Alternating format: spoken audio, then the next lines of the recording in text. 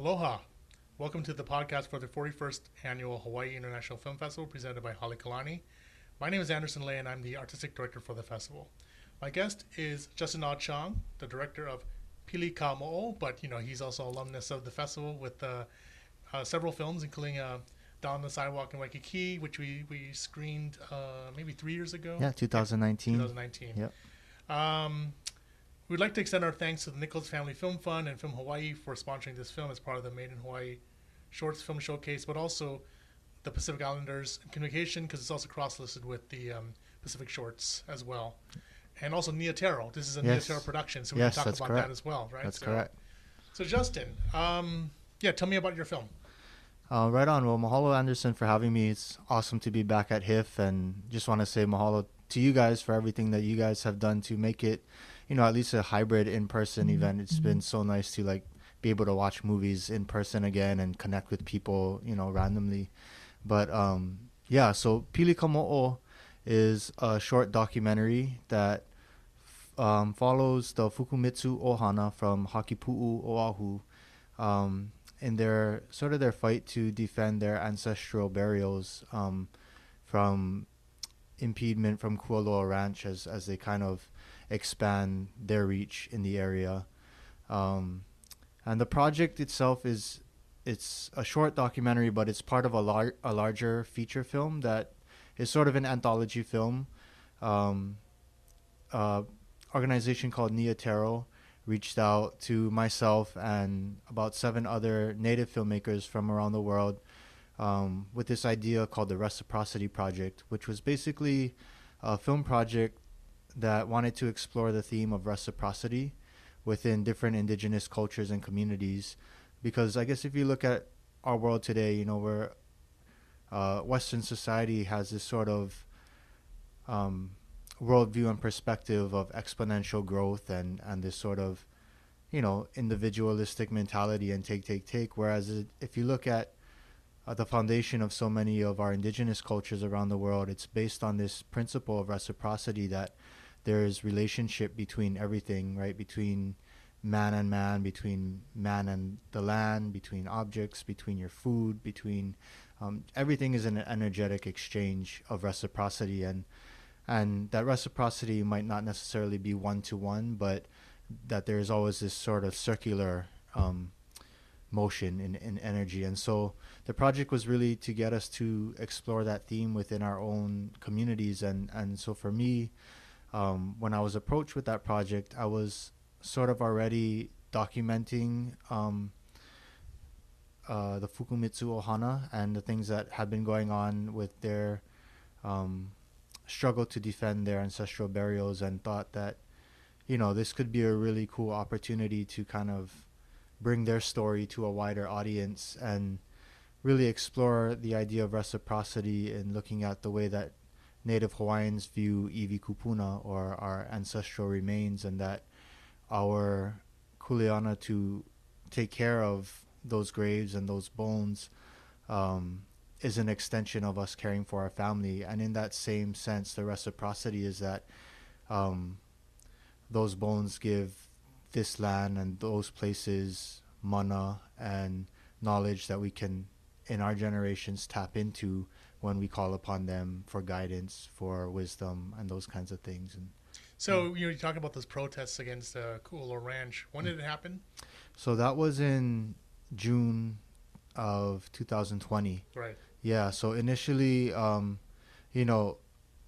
Ranch had bought property right next to the land that the Kuleana lands that the Fukumitsu family lives on and maintains, and they're kalo farmers. They've been kalo farmers for generations, time immemorial there, and the land that Kualoa Ranch had purchased right next to them, their family burials is on that land. Right. And so they had asked Kualoa Ranch and John Morgan to please, consult them before doing any digging on the land or any kind of construction or any of that. And, I guess they must not have seen the point in having to consult with the family. And so they went ahead and did what they were going to do. And so, when the family got wind of that, they had no choice but to kind of make a stand and put themselves in the middle of the road to try and block construction workers from coming and doing any more work. Right. And at the time, it was kind of like an immediate response. And so it was just Kolea Fukumitsu who actually played George Helm in Right. our short film Hawaiian Soul, which Yeah. screened last year at HIF, and his neighbor.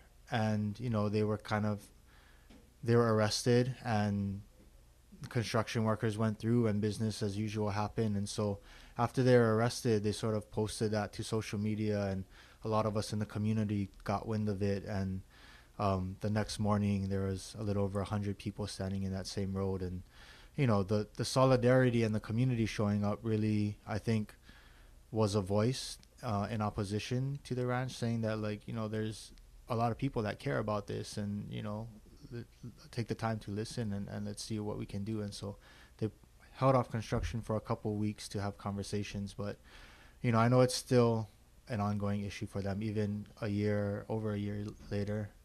Yeah, this all, you know, happened following Mauna Kea, you know, and the Kiai movement and whatnot. And so, I mean, what do you think? I mean, just for the way the media covered it, you know, and then also the fact that it was at the height of the pandemic. What do you think? Was it a balanced coverage? You think, or was it? You know, I think this particular story with in Hakipu'u and with Kualoa Ranch, there Mhm. really wasn't much media coverage on Right. it at all, if any. You know, and a lot of the problem is systemic in that a lot of what Kolea and his family have been trying to do is to work through the State Historic Preservation Division to get those burials registered and protected and all of that. But, you know, I think what we're seeing is, like, ever since Mauna Kea, so much of our community is waking up to these callings that are coming up from our ancestors, from our Aina, to stand in protection of these things. And, you know, it's kind of the Fukumitsu Ohana and their fight to protect their iwi is just one example of many, I think, that's happening Yeah. at this time. And you know, the state's been kind of slow in doing anything about it. And you know, even the Department of Health got involved when they broke a cesspool that has been leaching out into Kaneohe Bay. You know, Sure. it's all at the same time. Yeah. So yeah, there really was no good coverage on it. And I don't know, for me it was just an opportunity. I'm really close with them, and Mhm. and felt moved by their story and their struggle, and wanted to kind of, you know, use my creative ability to kind of help them share their story on a broader level. And I Yeah. hope, Yeah. For sure. yeah. I mean, like, do you think like the social media helps a lot when it comes to activism and also with Kanaka Maoli, you know, kind of like issues like this? Yeah, definitely. I mean, I think you know, I think you can really tie the explosion and the wake up of our community to social media. Mm-hmm. It's in a way a grassroots effort of organization nowadays, right? It's a way for people to be able to get their story out to a broad number of people very instantly, you know, and have communities share it and people become aware. And it actually, I mean, it was social media that they posted their arrest to that Right. allowed 100 people to show up the next Absolutely. morning in the middle of a pandemic at the height of it, you know. So yeah, I think social media has become a really big and important tool in allowing our voices to be heard, and sort of that level playing field to be achieved in a way. And at the same time, it's a double-edged sword, right? Yeah. Because we're also realizing the misinformation that Yep. is possible with social media and that Sure. kind of Yeah, technology. absolutely. Yeah. So, I mean, to talk about Neotero, like Neotero is an organization basically to nurture, promote, you know, native first indigenous voices around the world, Yeah. and then kind of you know providing kind of an allyship with every different tribes and communities all around the world, right? So, Yeah. so when they approached you, did you already have an idea, or did it just kind of happenstance, like it just kind of worked out with the, you know, what was happening with the Fukumitsu clan? Yeah, so I mean, that's a really good question. So Neotero is an amazing organization. They do so much. You know, their main mission is to really help empower Pacific Islander and Native communities, not only in just telling their stories. I think, you know, the filmmaking and storytelling is one branch of what they do, Mm-hmm. but really looking at ways to empower community organizations with resource, with support, with relationships, with funding, and those kinds of things to help build capacity within their own communities. And so my sort of relationship with Niatero started in 2020. I applied to and was chosen to be a Fourth World Media Fellow. It's their I think it was maybe their fifth or sixth year that they were doing it, but every year they have a film cohort that they accept applications for and choose. I think there was maybe 5 or 6 of us filmmakers, and they basically support you for an entire year to forward a project that you're working on by well, really the way that the Fourth World Media program was supposed to work is that they pay for us to go to 3 different film festivals throughout the year to network, to watch films, to connect, and basically be able to pitch our projects by the end of it. So we started off meeting at Big Sky Documentary Film Festival in Montana in February of 2020, and right before exactly right before the pandemic. It was unfortunate that our cohort, we were supposed to go to Seattle International Film Festival in May, and then Camden International in August, but then both of those became just virtual events. And so it was really but it was still a really awesome opportunity to connect with other like-minded indigenous filmmakers from around the world, and through that program kind of connect with industry leaders as well. And in the middle of that, Niatero had kind of created this reciprocity project idea in collaboration with Upstander Project. Right. And they reached out to me to see if I would be interested to be one of the filmmakers. Great. As part of the project. And like I said, I had already been kind of documenting the Fukumitsu thing, and so it just became a nice because fit. of Hawaiian Soul, Exactly. right? Because you exactly. So, so you're pretty much getting to know them, getting to know the situation and whatnot. But can you talk? So for when you were in this program, the Fourth World Program, were you pitching a project aside from this, or? I was at the time. It was a feature-length documentary idea that I had going called "Bury Me Green," which sort of explored the environmental implications of our kind of death care industry, and the way that we sort of really overlook both the environmental and social effects of like putting metal caskets in the ground and using cremation and using fuels and things, and wanting to explore sort of alternatives rooted in indigenous perspective, right, in like relationship with the land. And so that's sort of something that it was just an idea at the time and was sort of exploring through the fellowship. And since then, I kind of put it on the back burner to kind of do a couple of other projects, this PILI Ka Mo O project being one of them, and then other short films that I was hoping to produce. But that was kind of the project I was working on at the time. And what got you, like, interested in that? Yeah. It was. It started off with a really good friend of mine. Her name is Courtney Gussick. She's also a native Hawaiian here. She has a super interesting story. She was working in Silicon Valley as a user test engineer for a while, and then when her dad passed away several years ago, his one request before he passed away was that he just wanted to be buried, simply in a wooden casket that would kind of degrade and return to the earth.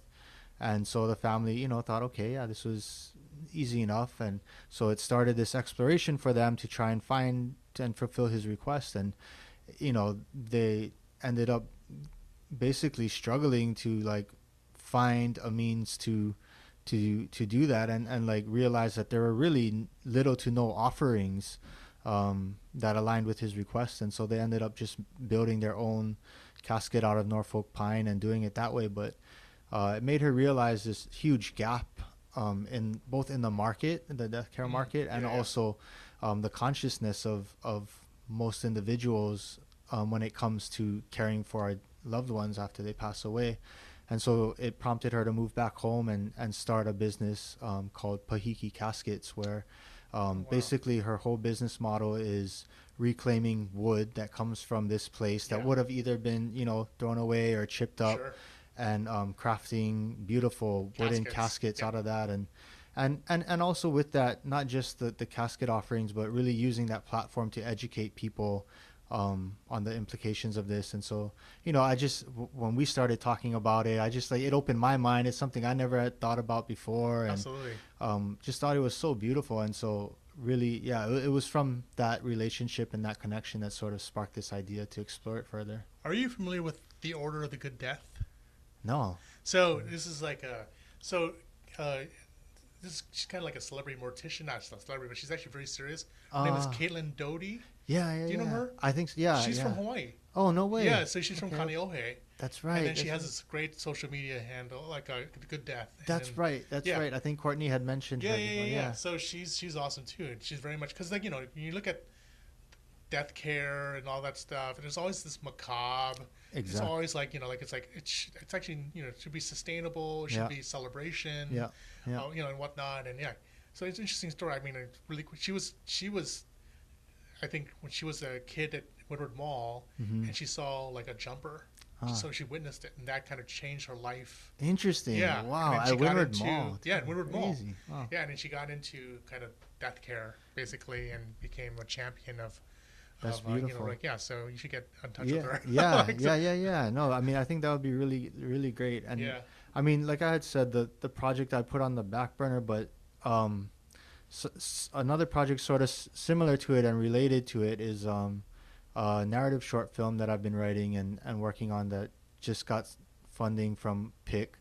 That sort of explores that same topic. It kind of follows this older Hawaiian man that is sort of at the end of his life and trying to get his family to accept that and like go along with embracing it. And it's sort of this connection of this tree in the forest kind of coming down and eventually being made into his casket by the family. Wow. And yeah, I just wanted it to be, like you said, an exploration in like viewing this transition from this life into the next journey as not necessarily something that has to be so macabre or all of that, but something that can be beautiful and celebrated. Yeah, absolutely. Yeah. So I mean, you're working in documentary, actually fiction and nonfiction, right? So because I think it's a little dated to say narrative and documentary because like documentaries are narratives as well. Totally. Right? So, Totally. But so like, how do you? I mean, usually some filmmakers just choose a lane, in a sense. Why are you doing both? Because. Yeah, I mean, I don't know. That's a good question. I feel like, I feel like both methods and both processes, I guess, have their own unique specialness to it and beauty to it. And I feel like, different stories, not require, but different stories are best suited to be told using different formats. And so, I don't know. For myself, I don't see a need to really choose one way or the other, but really grateful that I get to explore both. Yeah. And then considering that these two projects have similar themes, right? Right. And hopefully one can inform the other, or and maybe reach more audiences one way or the other, right? Some people may be more into documentaries or more into scripted films and things like that. And so however the best way to get our stories out. I mean, you as a filmmaker based in Hawaii, and the fact that I mean, this is not L.A. or New York or Atlanta, it's like and it is busy here, so to speak, with many TV series and movies, but it's really treated as Hollywood's backlot, right? So how do you? I mean, like first for prospective filmmakers or people who want to. You always say, there's the brain drain when it comes to, young people or young generation leaving to go to the continent. It doesn't have to be film; it could be anything, right? Cost of living and all that stuff. There's like manufacturers like that. How do you make it work? I mean, like, are you rooted here in Hawaii, or do you want to? Yeah. I mean, for myself, I see Hawaii as home. I don't see myself living anywhere else, wanting to live anywhere else. I went away to film school in California and ESC, and got that experience and built a lot of beautiful relationships there. And you know, I don't know. I firmly believe like the stories that I'm passionate about wanting to tell is here and is rooted here, and that we have so much amazing talent that's still untapped and just really, you know, as you can see from your, I feel like the last maybe 4 or 5 years at HIF, like, you know, everything that's coming out of that's made in Hawaii by and for Hawaii has been increasingly setting the bar higher and higher, and I think that's only going to continue to be the case as more of us continue to get into that field and collaborate with one another and tell stories from this place. And you know, it's tough to make it work here, you know, cost of living and all of that. And I feel like for many of us, it really is a testament to the nature of, you know, living with family and being multi-generational and not seeing that necessarily as a deficit, but as something that supports you and allows us to continue having a firm hold in this place that we love and that we care about so much. And for myself, on a, you know, personally, the way I make it work is, and it's tough a lot of times, but I sustain myself doing film work. So I have my own production company, Olona Media, which, you know, I do work for hire stuff, which ranges from documentary work to commercial to music videos and things like that. And so that's sort of how I sustain myself. But, you know, the give and take is that that's what I'm doing to sustain myself. And so the double edge is kind of like finding the time and making the time to actually do projects that are my passion projects, like Down on the Sidewalk and Hawaiian Soul and those kinds of things. And so hopefully, you know, one day that the two, maybe one can subside more and the passion projects can be the thing that supports financially and all of that more. But man, we're very excited. You know, I'm always excited to see new work from you. And thank you. Yeah, I can't wait to see. And you know, what do you have next? You know, maybe these projects or maybe something else you know, down the line. But really appreciate what you do here in Hawaii, and also, again, for many years we've shown your films at HIF, and we hope to see many more. Yeah, no, thank you guys so much for all you do to support us local filmmakers. You know, like HIF really is our home festival. You know, it's a place that we can celebrate these achievements and these big undertakings, these projects with our friends and family that help put it together, that gave so much heart and soul into making it. You know, and I feel like that's only going to continue to grow. So mahalo for everything you guys do. Yeah, absolutely. I mean, we have to, you know, kind of like at least in the Western world, where it's all very individualistic. It's all about community. Yeah. At the end of the day, right? Absolutely. I mean, I feel like, you know, the Made in Hawaii Shorts program, you guys are gonna have to start doing like 6 or 7 screenings of it, just because like each one, everybody's, you know, friends and families are here and want to see it. You know. Absolutely, man. Yeah. Well, we look forward to your work, and congratulations on PILI Ka Mo O, right? And like actually, which is playing online as part of the Pacific Showcase. You know, also Nia Taro is also one of our partners as well, and we're actually hosting a virtual panel with Nia Taro regarding Kin Theory, their database that they're developing. Awesome. For, you know, basically a database of creatives for Native and First and Indigenous peoples of creatives from all around the world. So that's awesome. We can't wait for that to launch. You know, so we're going to be more of that stuff in the panel. So just go to our website at hif.org for all that information. So again, thank you again to Justyn Ah Chong, filmmaker behind PILI Ka Mo O, for being on the show. We hope you enjoy the remainder of the film festival, and we encourage others listening to this to do the same. Whether in person or streaming online. Thanks for listening, and a special shout out to Afterbruce for their support. You can learn more about them at visiting afterbruce.com. Also, shout out to the Box Jelly in Honolulu for providing us with the space to record, and also shout out to Lee Ngo, who's been producing these podcasts with me. So my name is Anderson Lay. For all out there listening to this, on behalf of HIF, aloha and mahalo. Mahalo.